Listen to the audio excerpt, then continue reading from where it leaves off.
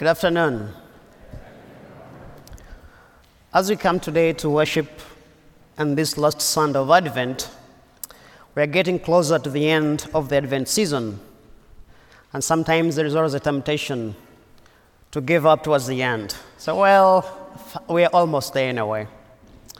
But as we come today, I want us to focus on Mary in this sermon and mostly what her role she plays today in this gospel we've heard. But in the first reading, it gives us about Prophet Micah. But during this Christmas season, there is a very famous song which is always played, and it's called Mary, Did You Know? I think most of you, at least for me, it's one of my favorite Christmas songs. I love listening to that song. So the writer of that song, Mark Laurie, is also a guitarist. In 1984, he went back to his local church, and they asked him, could you write for us a song? So she pinned down those words, Mary, did you know? But it was never developed. Years later on, it got the rhythm, and the song was born, Mary, did you know? So I ask you to ask yourself that question, because you're going to look at the eyes of Mary today. But in the first reading, we have Prophet Micah. Prophet Micah is one of the 12 minor prophets, and I guess least known.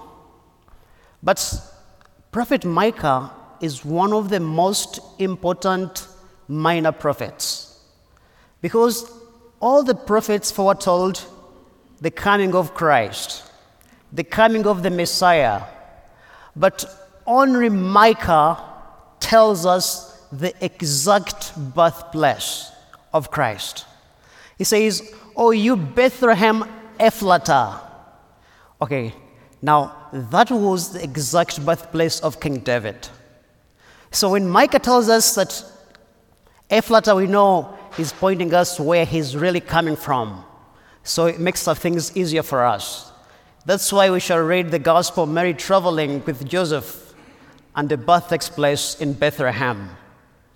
But the real book of Micah, the first chapter, is about divine judgment.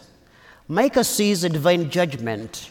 He witnesses the destruction of the 10 tribes. And then he's having this groom say, where is God in all this? But then a vision comes that a Savior will come. But if you remember in Ezekiel chapter 10, verse 18, we saw that before the temple was destroyed and the Ark of the Covenant disappeared, what happened?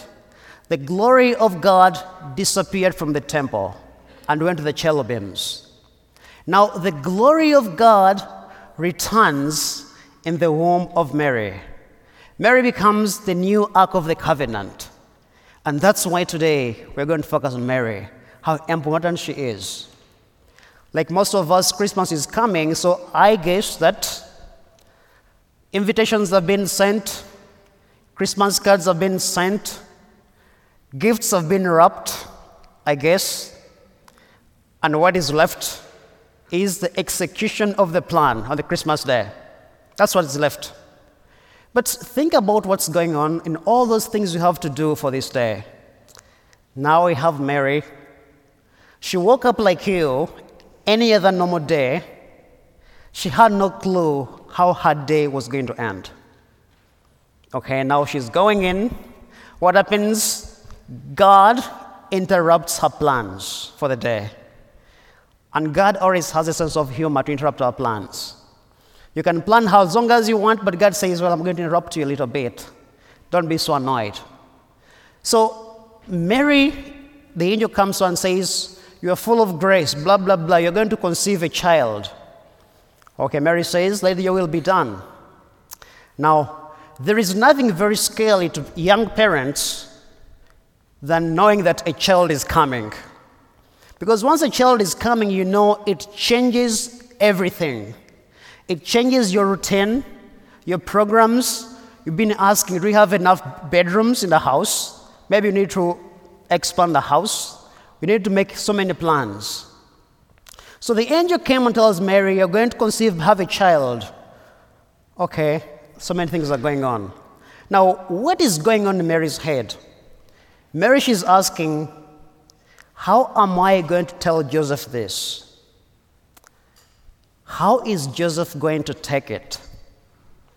Secondly, Mary is asking herself, how am I going to tell my parents this?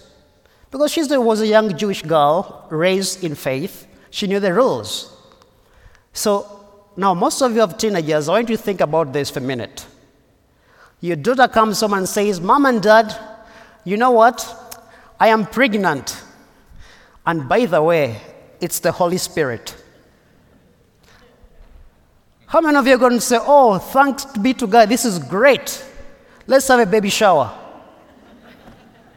No one is going to do that. Now, Mary has to think through all these things. They're preoccupying her. But she chooses not to focus on that and makes this very dangerous journey in the hill country of Judea. This was a very dangerous journey. She's not thinking about her pregnancy, Joseph, her parents, but she chooses to go and share this joy with Elizabeth, with the person. What's the message around this? Mary is not just the model. She's teaching us that sharing our time with someone is very important. So as we prepare for Christmas, everything is set. It's very easy for us to be caught into making everything perfect, and we forget to be there for the people who are coming to us. So I am going to ask you this Christmas season, when you're hosting whoever is coming to your house, spend some time with the people. The details will be there. That's not a problem, they'll be there. But what's important is spending time with them. Mary runs to Elizabeth and shares time with the new life, the new mother, sharing a good time. And once they come together, the Holy Spirit takes over. So in this joy of Christmas, I ask you, let's take our joy to those family friends who are coming to us. Let's take our time to listen to them, to cry with them, to laugh with them. Because above all, that's the message. The Christ who is born is a Prince of Peace. He comes to do the will of God. So what's the will of God for you today? Let's pray for ourselves, asking God that this Christmas, we want you to be born in our families, in our broken families. We want you to be born in our broken church. We want you to be born in our broken relationships. Because the one who comes is the Prince of Peace. And he comes to do the will of God. And the will of God is that all of us may be one and be saved. The Lord be with you.